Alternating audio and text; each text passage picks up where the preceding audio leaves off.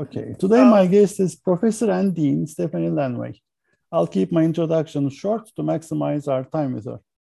In the next 30 minutes or so, we'll talk about Stephanie as a person. Professor Lanway is a thought leader and an esteemed scholar, and finally is a mentor to many PhD students and junior faculty. For the sake of time, I'll skip many of her accomplishments and give you a very quick snapshot. Stephanie Lanway is the Dean at University of St. Thomas. Previously, she was the Dean at University of Michigan and then the University of Illinois at Chicago. Professor Lanway is an AIB Fellow and was a member of the Board of Governance of the Academy of Management. She served as a chair of the AOM's Social Issues in Management Division, is a vice president, program chair of the AIB, and is an associate editor of JIBS. She has written many academic articles on strategic management, politics, economics in our top journals, as well as books on international trade policy and global knowledge formation. Thank you, Dean Lanway, for joining us. Thank you. Guys. Let me just make one small correction. I was Dean of the Broad College at Michigan State University.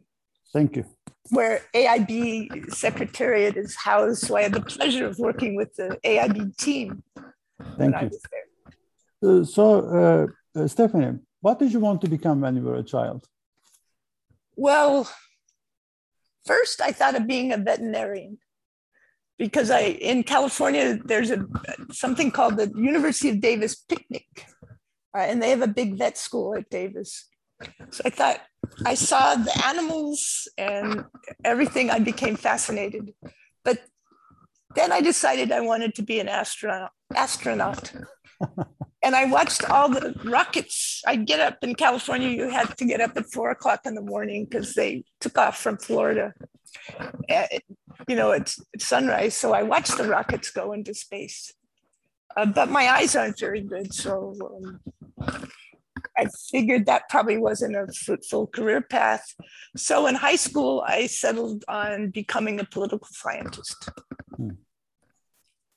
I almost got there, but.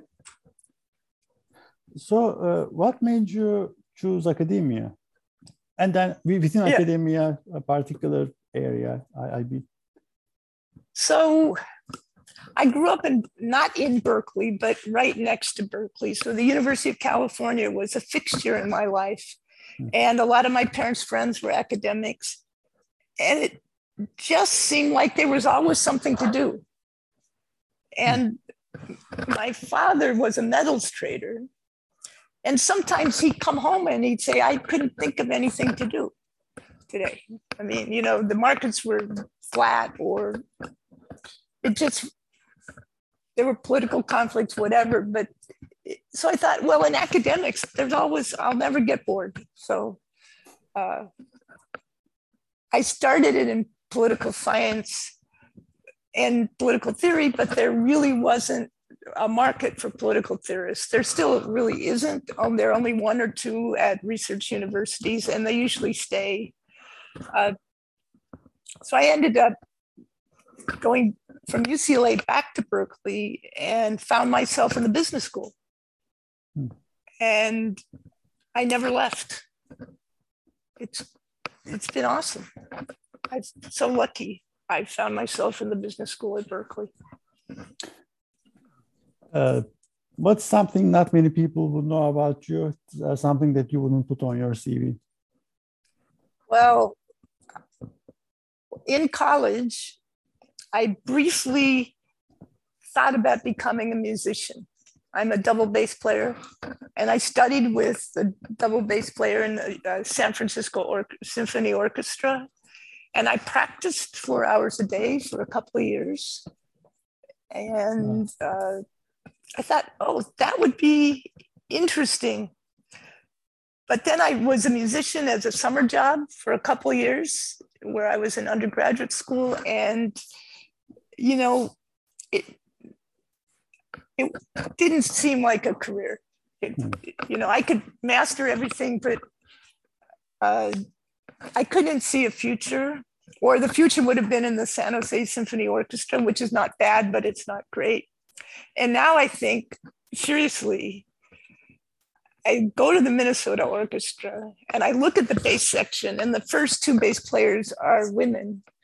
And I don't think I could be there with them. But I did play bass through the beginning of graduate school at Berklee, and it was good. If you stop doing what you're doing today, what's the second best career path, alternative path for you? So it turns out a lot of my work on trade policy and knowledge creation focuses on supply chains. And I've talked to a lot of managers and executives involved in supply chain management and strategy, and I think they really have a lot of fun. They make friends. Different parts of the supply chain come together. They know each other. They know each other's families, and they're always trying to figure out how to make things work. So I think it could have been fun. I have some alums who are in supply chain at Best Buy, and they travel, or they used to travel, and they make friends all over the world. And it seems like that would be a pretty fun career. It would be. So, regrets. Have you got any regrets? Oh, gosh. Part of the reason I became a dean was so I wouldn't have any regrets. So I wouldn't have thought, yeah, isn't that weird? I've been through some difficult political situations, and somehow I landed on my feet. So I could feel bad about them, but I don't. I just go on and try to do the best I can wherever I end up.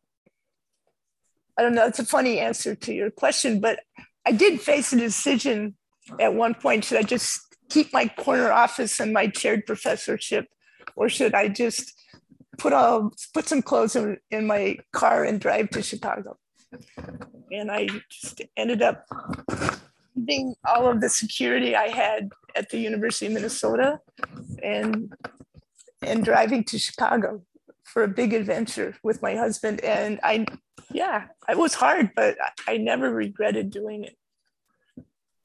Interesting. On this question, actually, the people I talk to are quite split. Some are, they are full of regrets, and they say it's impossible not to feel regrets, especially if you've lived, full life. Yeah. And then other people say, well, absolutely, it means nothing, that there should be no regrets, and I'm quite happy with every decision I made. So it's exposed justification. It's quite interesting. I'm taking notes as we speak, but I find this question quite informative, actually. I could have a lot of regrets. The political situation, as you may know, at Michigan State University was not great, especially in retrospect after I left. Mm-hmm. But I learned a lot. I made friends. I got to work with the secretariat. I got to learn a lot about supply chain. And I, spent time in India with our partner at SP Jain. And it was hard. And still, there were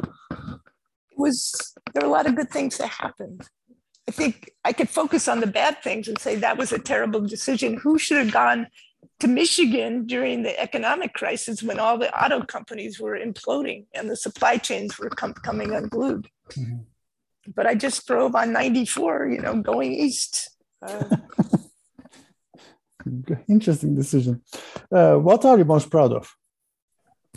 Oh, gosh. Well, as you say, my doctoral students, Doug Schuler, Jennifer Spencer, Susan Feinberg, have had distinguished careers, and that's a great feeling. My book on managing new industry creation with Tom Bertha and Jeff Hart was a really interesting project funded by the Sloan Foundation, where we went around the world tracking knowledge in the manufacture of flat panel displays and ultimately thin film transistors.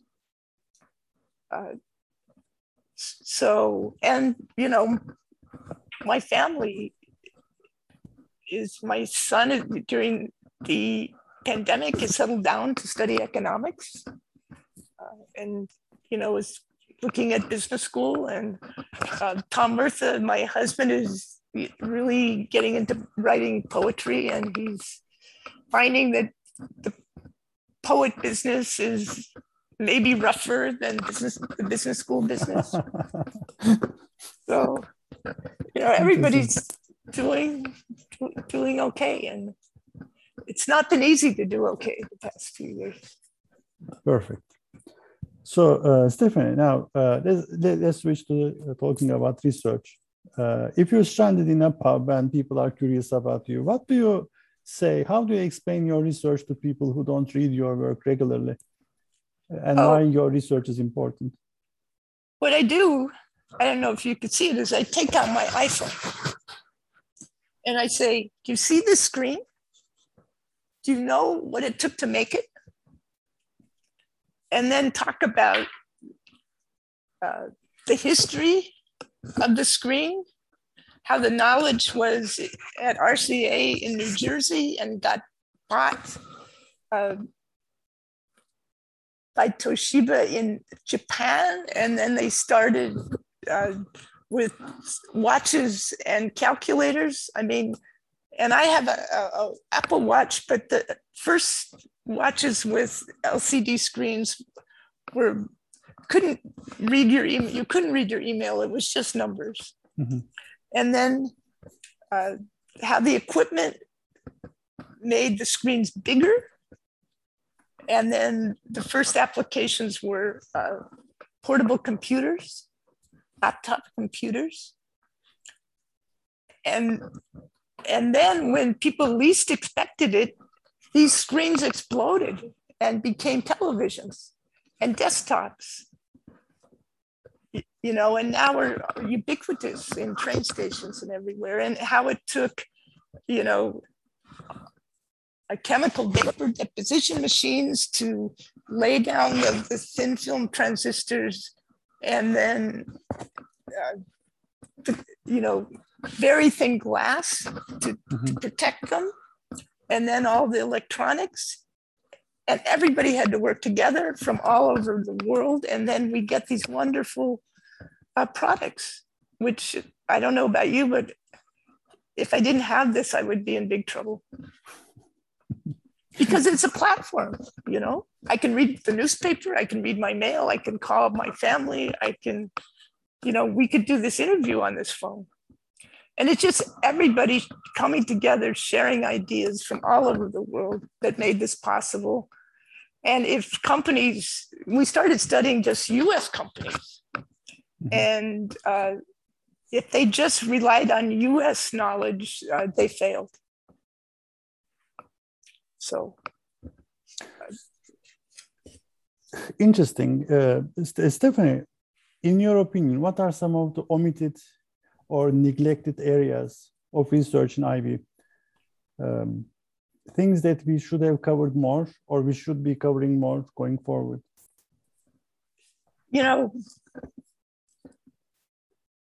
I think at least my approach is to look at contemporary problems in the world. I fell onto liquid crystal displays and other flat panel technologies because of trade policy. And the Clinton administration, Laura Tyson, was putting together a industrial policy to support domestic display manufacturers to make them competitive. And, I watched it and saw it sort of fail. And then I saw the global companies succeed. So that was interesting. And today I would look at, well, first digital platforms and how that's changing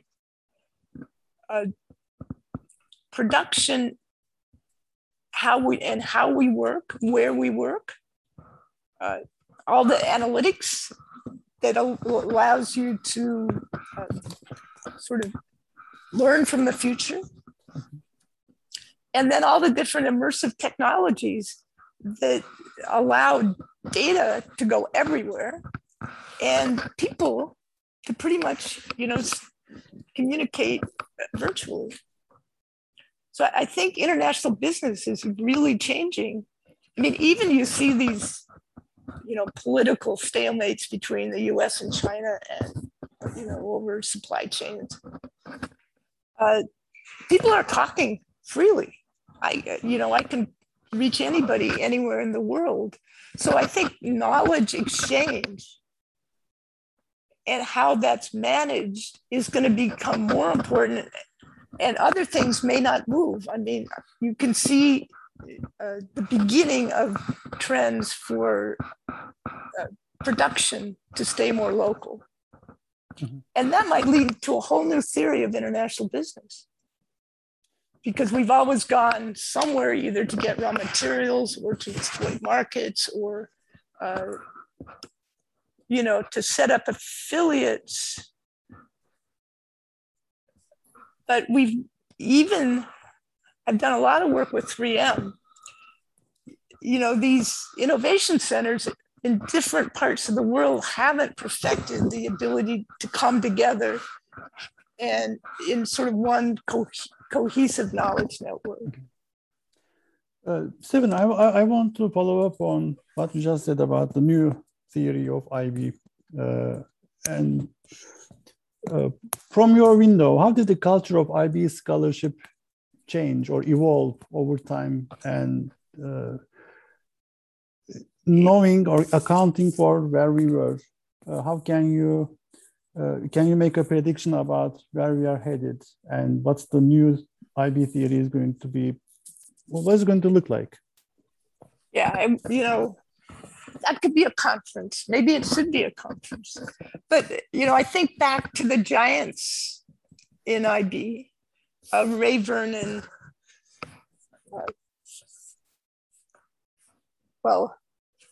and all the people, Buckley and Canson, Yahir Aharoni, who sort of wrote the seminal books from which we drew theory and ideas, and they were, Prahalat and Doze and Bartlett and Goshala, and they were mainly based on interviews and qualitative research. Mm-hmm. And that's where people would travel. They would go to different parts of the world and talk to people in companies. And then next in the early 90s, I'd go to AIB, and the papers were very, very technical, highly methodological, and based on vast quantities of data. And that was published. It was published as, not only in JIBS, but in Strategic Management Journal. And people built very, very successful careers. And now, I did look, and while I was thinking about our conversation, the 50th anniversary of JIBS Changing the World, how IB research makes a difference, which is important. How does IB research affect something like how managers think about what to do, or how governments think about or NGOs think about what to do. And it's not there's data in this, and there was data in, if you look at the very first issues of JIBS, there was, people collected data there too. But there's also, you can understand the problems by reading the paper. You don't have to go and study methodology to figure out why the hypotheses were set up the way they were and what they were actually finding. So maybe, research is coming back to a focus on practice, which gets us back to talking to people. If you talk about omitted variables, sometimes I think people get lost in the numbers because people don't fit into numbers. The psychology, the struggle of making decisions, or, culture, transcending cultures, all that. It's not always easy. And you put a number on it, and you collapse that whole experience.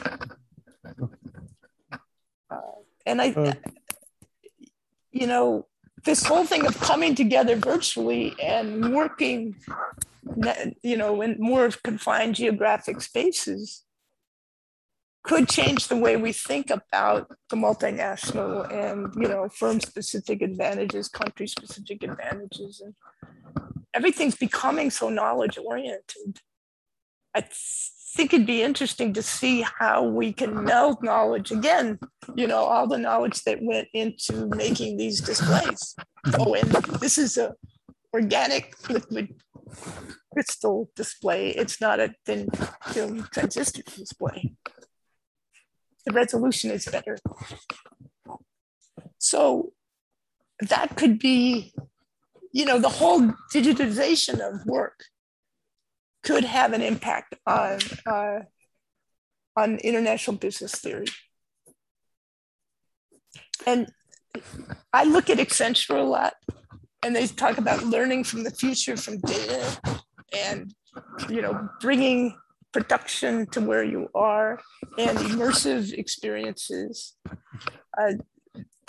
Those frameworks from people working to help companies with digital transformation may be a useful way to start to look at what's changing. Again, in my career, I've really looked at what's going on in the world. Like, why are the supply chains so clogged, in Long Beach and the Suez and all that? I mean, what are the dynamics? And then what has to change to make things sustainable? Because the price of containers has gone up 1,000%.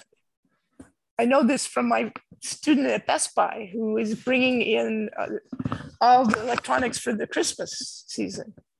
He had to bet on what would be possible. But another, going forward, I think these supply chains are going to have to reconfigure to be competitive. Interesting. I mean, you're right. Today I was reading something about supply chain blockages, and there are some limitations to it. And it seems like most of it is artificial or man-made limitations. So I'm thinking, my training is economics. It shouldn't exist. These imperfections shouldn't exist or be sustaining their imperfections so long. That's exactly my point. It's yeah. Oh well. Is it people? Is it human error? Is it hubris? Or is it just we've got to figure out a different algorithm to make it work? Stephanie, for the sake of time, I would like to switch gears to mentoring and advice portion, if it's okay with you. What was the best advice you received when you were going through the program yourself? My doctoral program. Mm-hmm. I think, to do interesting work, to do work that you're curious about. Nobody ever said, here's the literature, read it and find a dissertation topic. It was like, what are you interested in? And then, oh, here's some books that might help you place it so you can connect with other people. I mean, it's back to, I pick phenomenon and then find theory to sort of explain it. But I'm not really driven by the literature to think of what's interesting. And I have to say that's posed challenges in my career, because if you pick the literature, then you're in a citation stream and you can cite people, they cite you, and then you build your citation counts, and then you become famous and get raises and research appointments. I mean, you're in a unique position. You've been very active researcher. You're at the very top of the research profile for a very long time, and then you went into deanship. You were the administrator. So you have a unique position to actually answer this differently than most people. In your opinion, what are the most common mistakes that junior faculty or young scholars, PhD students make at the early stages of their career? things what they shouldn't be doing, some of them? It's hard because, I present tenure cases to the promotion and tenure committee of everybody in my everybody going up. And, one mistake. What makes it hard for me to make a case? If your research stream is scattered and there's no linkage among the papers that you're writing and it looks opportunistic, that's a very hard case to make because, reviewers don't know your work because, you've only done a couple of things in any given area. You don't have citations. And it's just, there's nothing, I like to tell a story about what is the contribution, the impact of the scholar's work. Mm-hmm. So the committee, because I think stories are, stay with you. I have 1,000% success rate. So this works. The other thing is I think sometimes people are perfectionists. And you don't need to be. That's why we have the review process. You're not in it alone. People engage with your ideas and try to make them better ideally. So there's that. And the other thing that comes up is the question of who do you work with? And, the easiest way to make a case is if somebody works with 2 or 3 other people, so you can see that they contribute.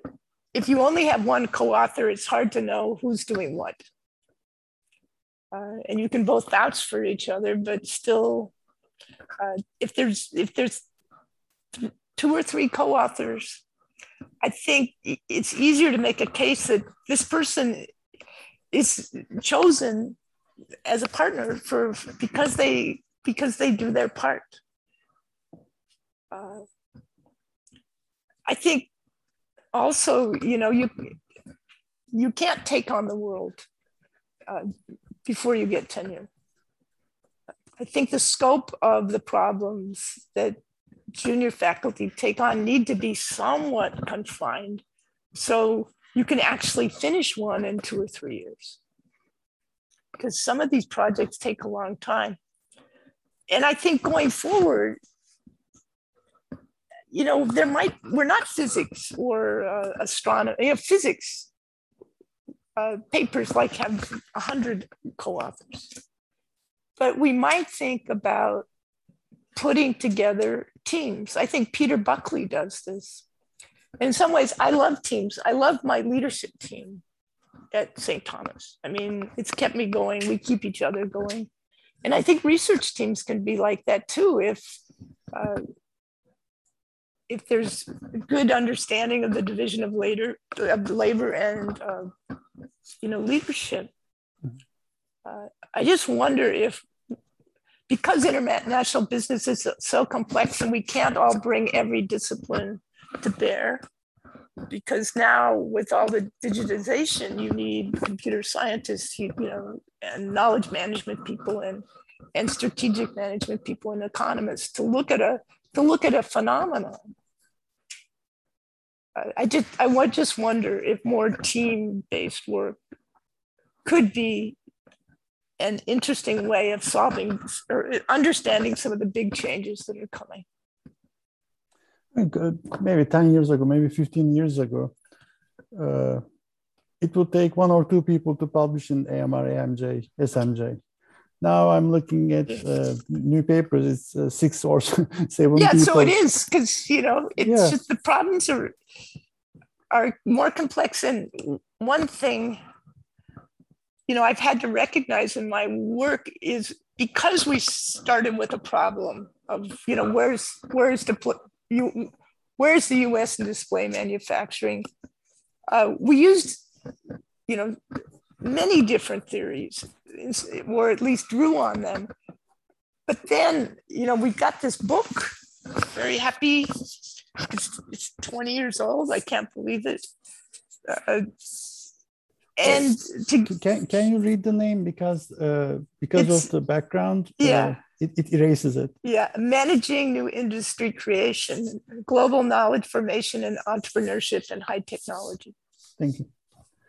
So it could have been entrepreneurship, it could have been decision science, it could have been international relations. But, you know, after this, I became an associate dean and went on a different path.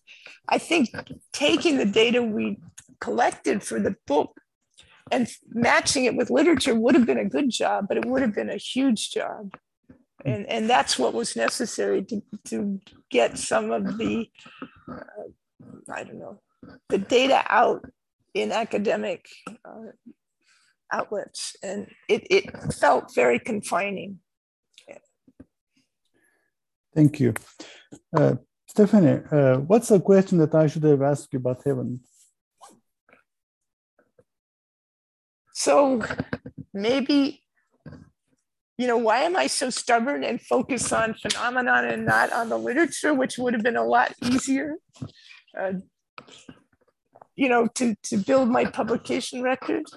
And I think the answer is because I wasn't trained to do that. I was in the Berkeley program on business and public policy. It was before David Teese got there, so it was sort of law, economics, political science. My outside field was international relations, and did some sociology, and so it just never occurred to me until I got to my first job at Washington University, and they said, "Okay, what's your theory? Where's your data?" And I thought, oh, this is Midwest empiricism. But anyway. Okay. Thank you so much for your time. I enjoyed this a lot. I learned a lot. I'm sure the audience will agree with me. Thank you so much, Stephanie. Thank you. It was delightful.